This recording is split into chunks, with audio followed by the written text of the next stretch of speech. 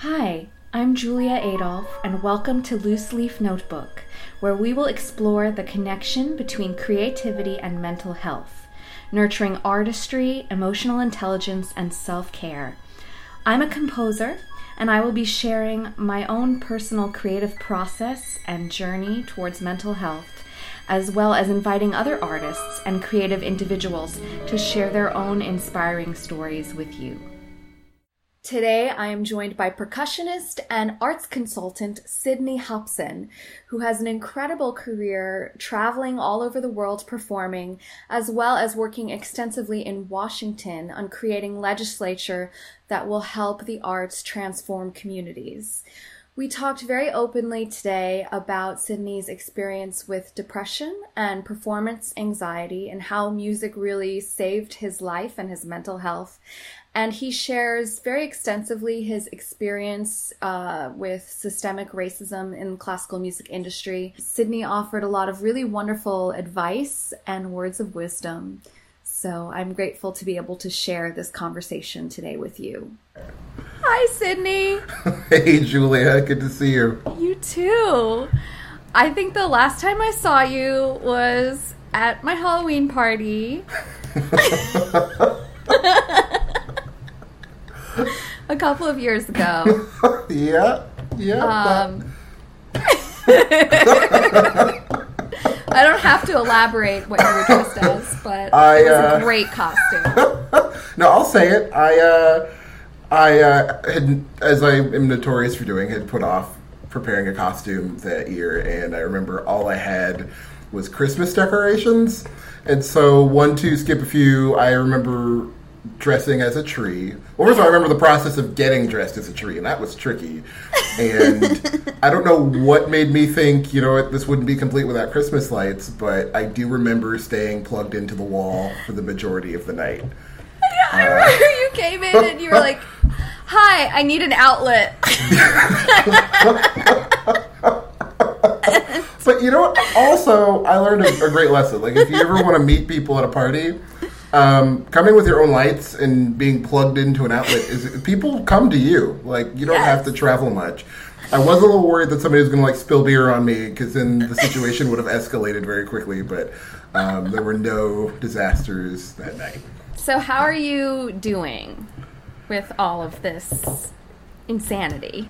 Like so many people, there's a lot of layers to this whole period, this whole moment, we're living in.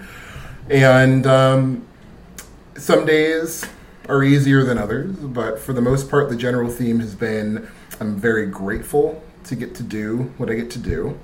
And part and parcel of feeling that gratitude is the weight of just, the urgency of doing it. It's this feeling that, lucky me, I'm an artist and I get to make and create, but also get to work. You're an artist. You live in a space where things need to be made and created. But also take care of yourself and don't forget to stop and take a breath and just set aside. So it's this constant push and pull. But for the most part, it's a friction that has been very fruitful. Mm-hmm. So I'm grateful to be in a good place. We went to school together, and I remember at school you were always one of the more busy people that I know.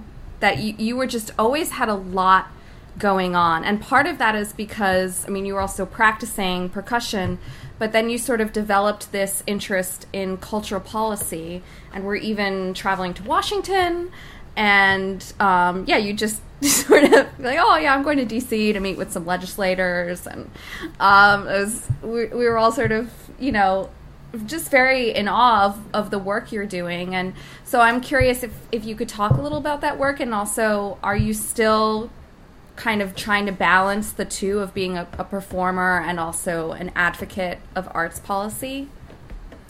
The short story is, right around the time I was entering graduate school, one of my very dear friends, for a series of kind of complicated reasons, ended up having to leave the country. And I wanted to try to help her, find a way back, Now, admittedly, I was 19. I was I didn't know anything about anything when it came to federal policy. I thought, you know what, I can't seem to find any information on the internet to help her out. So, you know what, I'm going to go to Washington, and I'm going to see if I can just meet people in the offices who might have some information that would be useful. So I booked a flight to Washington, D.C., and one of my first calls was to Immigration Services, and then to the National Endowment for the Arts to see, is there any way, you know, that I can help a friend get an artist visa to come back to the country? Now, of course, everyone I meet with at the time is kind of just confused, like, who is this kid? Anytime I presented this dilemma of, hey, I have this friend who I believe deserves an artist visa and should be back, I was met more with this fundamental question of why should we care about a foreign artist? You know, what social or political or economic worth do they have that should justify our jumping into action? Right. And being met with that disconnect made me reassess everything. Because once I realized, you know, if I can't answer these questions with any authority, I can't expect legislators to know either at that point in time. What started this whole venture into policy was actually just, you know, an attempt to help a friend get back into the country. And in the process of learning both the good and the bad and the huge holes in the arts infrastructure, I realized, you know, one, artists individually as well as organizations could be doing so much more to integrate themselves into various social issues and political matters. And our government agencies could be doing so much more to advance the social and political platforms that they like to broadcast, but weren't necessarily partnering, you know, effectively to do so. My take was always, you know, to take what I knew and to sort of set that aside, and then to govern my sort of pursuits based on just looking under every rock I could find. So that meant being able to go to a representative of the Department of Justice and say, first of all, what's your opinion on what art can do? Do you even have one, right? And, you know, what is your goal at the end of the day as a prosecutor, as a defense attorney, as an engineer, you know, as a representative of the House or the Senate? And so what aspects of your daily agenda, what aspects of your career vision for yourself align and intersect with what I, deep down at my core, believe we can achieve in the arts? From what I know of you, you sort of have this approach to a lot of things in your life where you feel like, okay, well, I don't, you know, this person in power did not give me this answer, so I'm going to go find the answer myself and then go back to them, not only just figure it out, but go back to them and say, hey, look at this, you know, you're supposed to be paying attention to this. No. Do you have any thoughts about what makes you that way, or sort of how you're able to operate in that manner? We all end up inheriting a broad series of social challenges, right? We were born into the space that existed when we showed up on the scene, right? And at some point, we all figure out how we want to navigate that. For me, being an artist and being somebody who, going back to reasons even in my childhood, I felt art had saved my life. I knew that I believed in the power of, you know, the arts to transform lives and subsequently transform communities and societies. But I also knew people well enough to know that, you know, the resources available to us are only as useful as the extent in which we use them and to the extent that we understand them. So do you feel comfortable sharing with us how art saved your life? It's a pretty big statement. Yeah. So when I was 8 years old, my father died. And 3 months before he passed away, my mom had a kidney transplant. Because during her labor with me, she'd suffered a kidney failure. And so my whole life, my parents had been very ill. And my dad was paralyzed by a rare nerve disease for 3 years before he passed away. And so growing up, my home life basically consisted of being home, just home. You know, my mom mostly homeschooled my brothers and I, largely because either the schools in the area where we lived were deeply problematic, or frankly, we just needed to be home. We needed to be flexible enough to be able to leave for the hospital on a moment's notice or help take care of Dad, because we couldn't afford in-home care and things like that. And so my dad passed away Christmas of 1997. A couple weeks prior to that, I was playing in one of my first youth orchestras, and we were playing this very sort of beginner arrangement of Dvorak's New World Symphony. And our conductor at the time, encouraged all of us to go to the Blockbuster video store, rest in peace, and pick up a copy of a recording and just listen to the full piece. And I did. We got to the dollar bin and found sort of this generic recording, and I loved it because the opening of the fourth movement, which is all we were playing, I thought it was great. It sounds just like Jaws. This is great. The da da da da, and I never listened to the rest of the piece. And about 2 weeks after my dad passed away, it was the first time I ever remembered seeing my mom cry. And just really, she was always very strong for us. And that's not to say that crying is not a symbol of strength, but she was just always very sort of contained and very sort of rigid when she felt like we were taking cues. And I woke up in the middle of the night hearing her cry in her room, and I couldn't fall asleep. And that Christmas, my brothers and I had received our first boombox. It was like our first ever CD player, which was a pretty big deal. And I put in this CD because I wanted to try to find a way to sleep. And so I was turning sort of through the CD, and I get to the second movement. And it was the first time I listened to anything that had allowed me to sort of calm my spirit and just fall asleep. The second movement, the English horn solo. And I listened to that CD every night for the next 9 months. It was the only way I could fall asleep. And fast forwarding some years down the road, and hitting this point in my early teens, where we'd hit this point where for several reasons, it kind of felt like the weight of the world was kind of falling on my shoulders for a bit. And it was the first time where I had felt not only entirely alone, but I was really just handling what at the time I didn't know to process as depression. And really feeling isolated, really feeling like I couldn't turn to anybody, family, friends included. Because, anyone who's, experienced depression, it can make you illogical, right? It can make you lose sight of the support system that surrounds you, right? It's not a matter of no one being there. It's about your ability to see and process and engage it. And at the time, I was not able to. And it was the first time I had ever had, and I'm grateful to say one of the only times, I'd actually had a suicidal ideation. And had actually thought, I don't think I can do this. Dad's gone. Yeah. Mom was struggling with mental health at this point. There were a lot of other issues, both in family life and school life, that just became very difficult to manage, and really at points impossible to manage. Yeah. And I was just digging through a box of junk in my room at the time, and I found the CD that I had forgotten about altogether, this New World Symphony recording. Now, by this time I was in college, and I'd also learned a lot more about orchestra, and one of my first thoughts was, wow, this recording is actually pretty terrible. It was actually, like it actually sounded pretty awful, and that made me chuckle a little bit, because one of my thoughts was like, wow, I used to think this was amazing, like I wouldn't graduate if I played that way, was my first thought,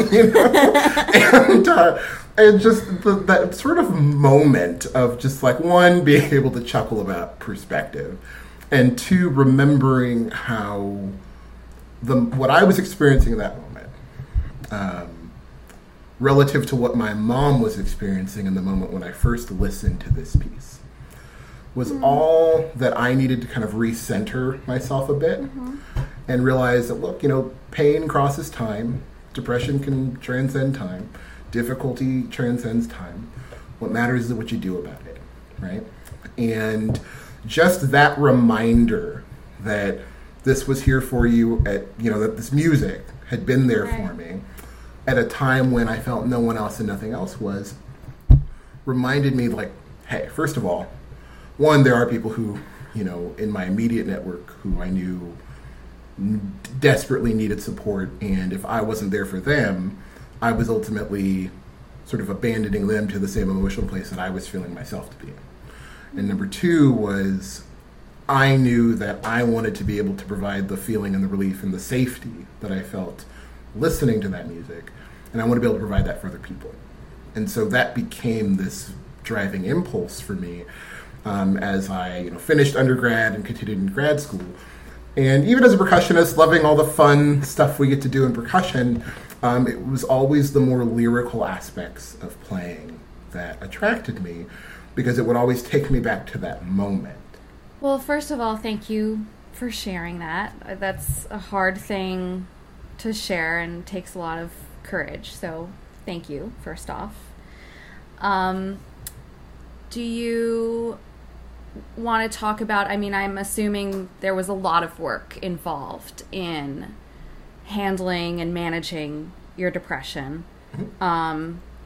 Do you want to talk about any extra musical aspects of that, or would you like to stay in the music world? I just know, it takes therapy, sometimes it takes medication. It's a whole, you have to integrate it into your life. It's not a passing illness. Yeah, I'm happy to talk about it. And this is where my just personal, emotional, artistic experience and my racial experience really start to intersect and really start to collide, I think is more appropriate. Is, I, especially not having fully embraced or even processed or entertained the idea that what I was experiencing at the time was just depression. Yeah. It wasn't something, like the concept of therapy wasn't something I had really engaged. And also, too, knowing that, not exclusively, so I don't mean to say this with any sort of monolithic implications, but in the small Black community that I was around at the time, like, therapy was still particularly stigmatized. Yeah. And so the idea of needing therapy is something that was largely weaponized against me. And so it wasn't something I really entertained, and it wasn't something that I really gave any thought. It was this feeling like, you had to buckle down, you had to figure it out, you had to get your act together, right? It was this idea that you just weren't mature enough, ready enough, rigid enough, rugged enough to take on life. And that was often how I was addressed by people at the time in my environment. I decided, first and foremost, like, let me start with the friends and sort of social network that I have not revealed myself to fully about these issues. Mm-hmm. Because it was really just a couple years ago, about 3 years ago, when my mom passed away, that I received some just very sweet, very kind messages from friends and colleagues and family members, and to the point that one of my initial reactions by the end of the night was, wow, I'm receiving support from some people that I have all but been a ghost to, in recent years, and I refuse to squander this any longer. There are just individuals who, whether it was for reasons of shame or embarrassment or even just pride, I had not revealed the extent of some very just heavy aspects of life that in many ways affected everything. It affected, how I navigated school, how it affected my home life, my artistry, creative process, all of it. And so I just decided, what? This is probably going to be out of left field for some people, but I'm going to reach out to them and say, hey, you've been there over the years, we haven't talked that much, but, whether it was because you supported me or because you knew my mom or because it's like, do you want to talk? Like, can we just get a coffee and just sort of meet up? And I think I spent the next few months going through the most cathartic process of my adult life, which was just finally being honest and vulnerable to be just comprehensively about, the not just depression, but the reasons for it. Sure. And that for me was a very transformative process, for the simple reason of just kind of letting it off my shoulders and just releasing my guard and feeling like, hey, you know what? I'm not going to put up a front to you. You mean too much to me, for me to not unmask myself. Did you feel that there were any resources at USC to sort of help you with these issues? It's hard to say for two reasons. One, I didn't proactively look for them. And one, because it wasn't a process that I had been engaging in. So out of fairness, I won't say they weren't there. Yeah. With that said, no one talked about them either, so it wasn't something that was circulating and I just ignored. It just wasn't something I ever engaged. So that's probably the best I can say on that. I don't think mental health is discussed in any way in schools and in music school, and it's so important, and it's important to our lives and our ability to function, but I feel like it's also important to the creation of art. And it's just so meaningful that you were able to connect with music during this time that was really hard for you, and that it was sort of a saving grace. One of the sort of big mysteries of my relationship with music, and again, I know I'm not alone when I say this, is that over the years, I've known it as a hobby, a saving grace, a profession, a passion, the greatest single stressor in my life, the heaviest burden of my existence, an existential crisis, and also pretty fun. But the reality is it does all of it, and it destroys, it builds, it creates, it blotches out, it mutes, it amplifies. And so it all comes down to, what do we do with it? So can you talk a little bit more about how you've seen or experienced music as a destructive force? What I think can be destructive about music, or I should say how I think people can use music in a destructive way is more accurate, is when it becomes a tool for amplifying and perpetuating bias and prejudice. And like racism in general, in the U.S., and not only the U.S., but in this country, it's only sometimes overt. We like to say things like diversity is strength. The really hard truth is diversity is not strength. Diversity is capital. What we do with it is what determines if it's strength. Because few people in world history benefited from diversity like slave owners, right? The very presence of diversity was something that was then distorted and just turned into a dichotomy and a foundation for the most hellish institutions in humanity. So the fact that diversity is present should not be enough to make people say the system that we are engaging in is also good and ethical, right? The extent of which that diversity is used to gain insight and to shape the dialogue and to build sensitivity and openness and empathy and a broader understanding of the world and how we all fit within it, that is strength, okay? Right. But it's not enough to say that because we're all here, we're all strong. Because I've played in some very diverse orchestras that had very shady business practices, and so the very presence of putting us all in the room and saying, okay, you're here, now go play Mozart and make everyone in the audience feel good is not enough. Because unfortunately, Mozart didn't do it for you, and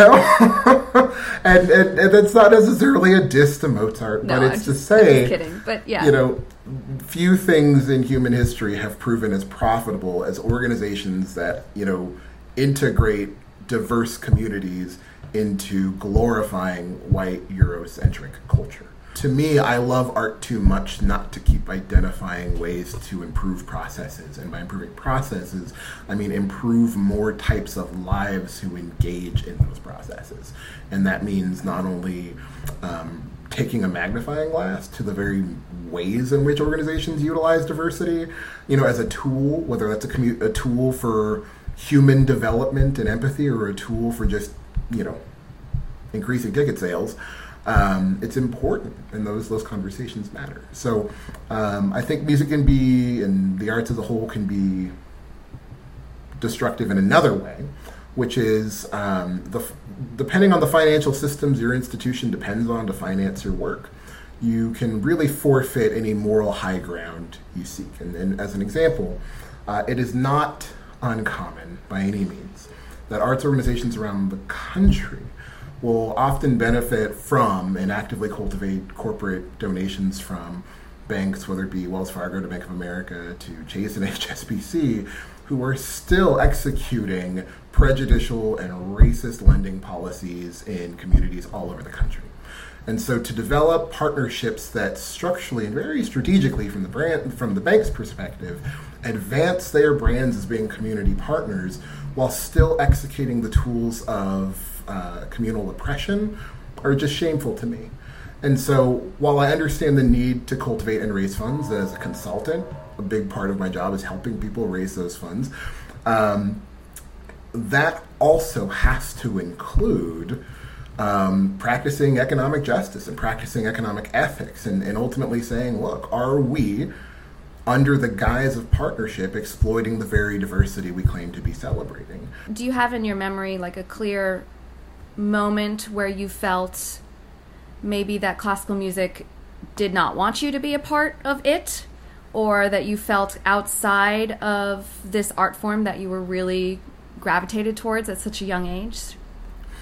Oh yeah, most of my adult life. Look, the simple truth of it is, every major orchestra in this country, and major and small, mid-level, etc., for every orchestra that you look at that has either refused to either engage or program diverse content, and I won't even get into personnel issues. We'll just talk programming for right now. Sure. For every institution that has refused to even consider programming, the reality is, in most cases, there's a long series of rosters of musicians as well who weren't willing to stand up for that either, and who weren't willing to say, look, I'm tenured and I'm secure and I'm going to use my weight and capital around here to push this. And so as a musician, especially coming up through school and grad school, you essentially look at that and you feel the totality of that. You feel that we're not playing music by anyone who looks like me. We're not talking about anyone who looks like me. Right. I'm being forced to learn about the most obscure things that people did at the most random times, while everyone who looks like me was being hosed, it seemed, or being attacked on the Edmund Pettus Bridge, or being all of these things are happening, but it's completely marginalized and pushed from the scope. And then on top of that, everyone who I feel like is celebrated so much in my field has not one sentence to offer on any aspect of this field that has anything to do with anyone who looks like me. And that's a heavy thought to carry with you, but it's a thought that many in my shoes carry their entire career. The good things may be good, but the bad things can be horrible, and unfortunately that's a pretty telltale sign of any abusive relationship, right? And at some point you have to kind of look at it and say, who is actually in my corner? Mm-hmm. Who is actually here to not just ensure that I get a job in this field, but that I can experience the dignity of being recognized by an organization that doesn't just prescribe my non-influence in this field by, cloaking their business practices with, this sort of reference to like a seemingly defined canon, right? Because at the end of the day, I whether you're playing just straight up traditional classical era music, but especially when you start engaging in new music, you also hit this wall of it just seems like you can be a white composer writing, sort of for scratching on marble tiles and throwing those tiles into a trash can, which is something I have actually done. And so much money and time and capital would be invested in programming that before giving a person of color the chance to write something that, for all may sound just like the Mahler symphonies and love. right? So it meant that even in obscurity, there was always a reason to marginalize you. And so that space never leaves your sight when you're navigating it, because you have this notion, this feeling like you're somehow responsible for moving the mountain that you're simultaneously climbing. And that is something that over time only becomes more and more and more and more apparent. You know, and so for the students who were navigating it just now, I mean, I am so happy that these conversations, or maybe not happy, but I'm grateful these conversations are happening now, with the hope that, you know, today's students will live with that for less and less and less time than those who came before them. That's excellent, and I hope for that. I hope to be a part, you know, an asset for them in that sense. But it's definitely something that always manifests in the form of this very silent, very present message that this isn't for you. You can participate, but you can't control the game. So how do you find the strength to keep going? A couple things. One, I read all the time. I find a lot of strength in other people's stories. Reminding myself that the music we make will always be a separate entity from the institutions we turn to make it. And that no matter, you know, what critique I may offer towards any one specific institution or industry, you know, in a broad sense, it doesn't diminish the value of the music making and the art itself, right? And so I make a point to still surround myself in all types of music, but I think I actually enjoy some of the classical repertoire I learned in school more now than I did then, in some ways. And a big part of that was just reminding myself to not get caught up in the human sort of problems and human deficiencies of music making, that can, if you let it, kind of rob you of the enjoyment of the process itself. So other than reading, which is still quite analytical, what do you do then to relax and take care of your mental health when you're not knee deep in policy? My main things are reading and walking. Okay. I could walk for days. I'll either listen to music or listen to nothing and just walk. And it's just a place that allows me to clear my head, be surrounded by, you know, though socially distanced, other people, right? And just be reminded of sort of my relatively tiny place within things. And there's one other reason that's sort of a big practice of mine, which is when I was in school, I used to have like debilitating nervous issues. Like I would go into an audition, just hands would be shaking. It was game over before it started. And I, you know, tried everything. I refused to do beta blockers. That was kind of my one hard line. And I don't judge anybody who does, but for me, I knew I didn't want to feel like I needed them. And I, you know, studied in a program where they were just, I mean, some folks were taking them like candy, and I didn't like that. And, you know, they'd be recommended by teachers and this and that and the other thing, and I didn't want that for myself. I was still relatively at the beginning of my audition career. It's like, I don't want to be committed to these for the rest of my life. I had seen, you know, friends and colleagues alike go through near emotional breakdowns when they ran out of them, and sort of experiencing panic attacks as a result of not having them, and people selling them to each other at auditions. I mean, it was just one of those things that I just didn't want for myself. But with that said, there was a cost for that. There was just going in auditions and just being here, you know, and as a percussionist, this can be very, you know, again, kind of a deal breaker. Right. With that said, the single thing that eliminated those nerve issues and transformed my entire career was policy. And Really? It was waking up one day and realizing, especially when I started exploring foreign policy, when I finally started to see myself in the context of the world that I lived within. And that also meant seeing some deep flaws in the music industry.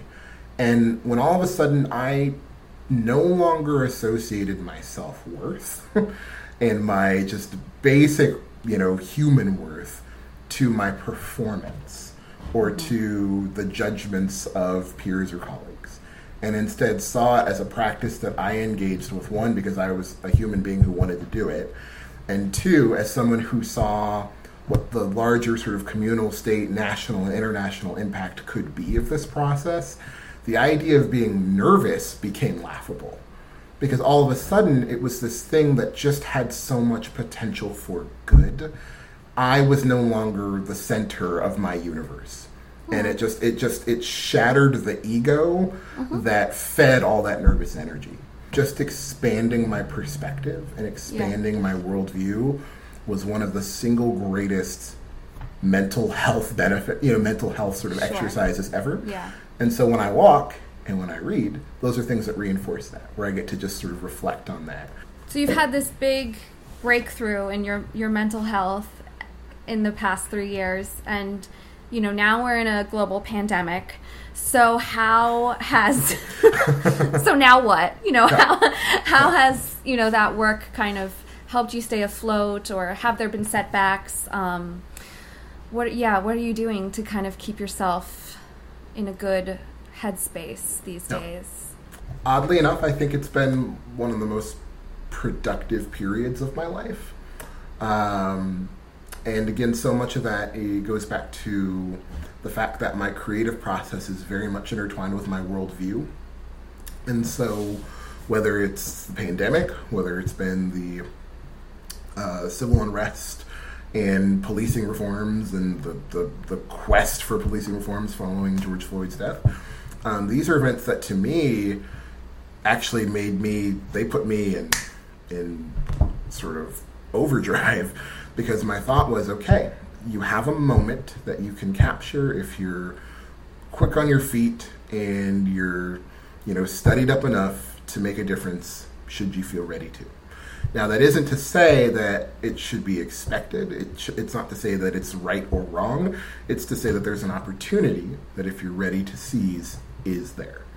For a lot of folks, the single healthiest decision they could make was to just unplug and stay at home, stay in bed, focus on them. Do you have advice for people who maybe are earlier in their journey towards mental health or towards finding that clarity that you're talking about, who are needing to unplug right now and are having struggling to process the news or reconnect with their creativity for so many reasons? Since you are in a place which you've so eloquently described, how you've gotten to this place where you are, moving forward, do you have advice for people who are struggling right now? I think, first and foremost,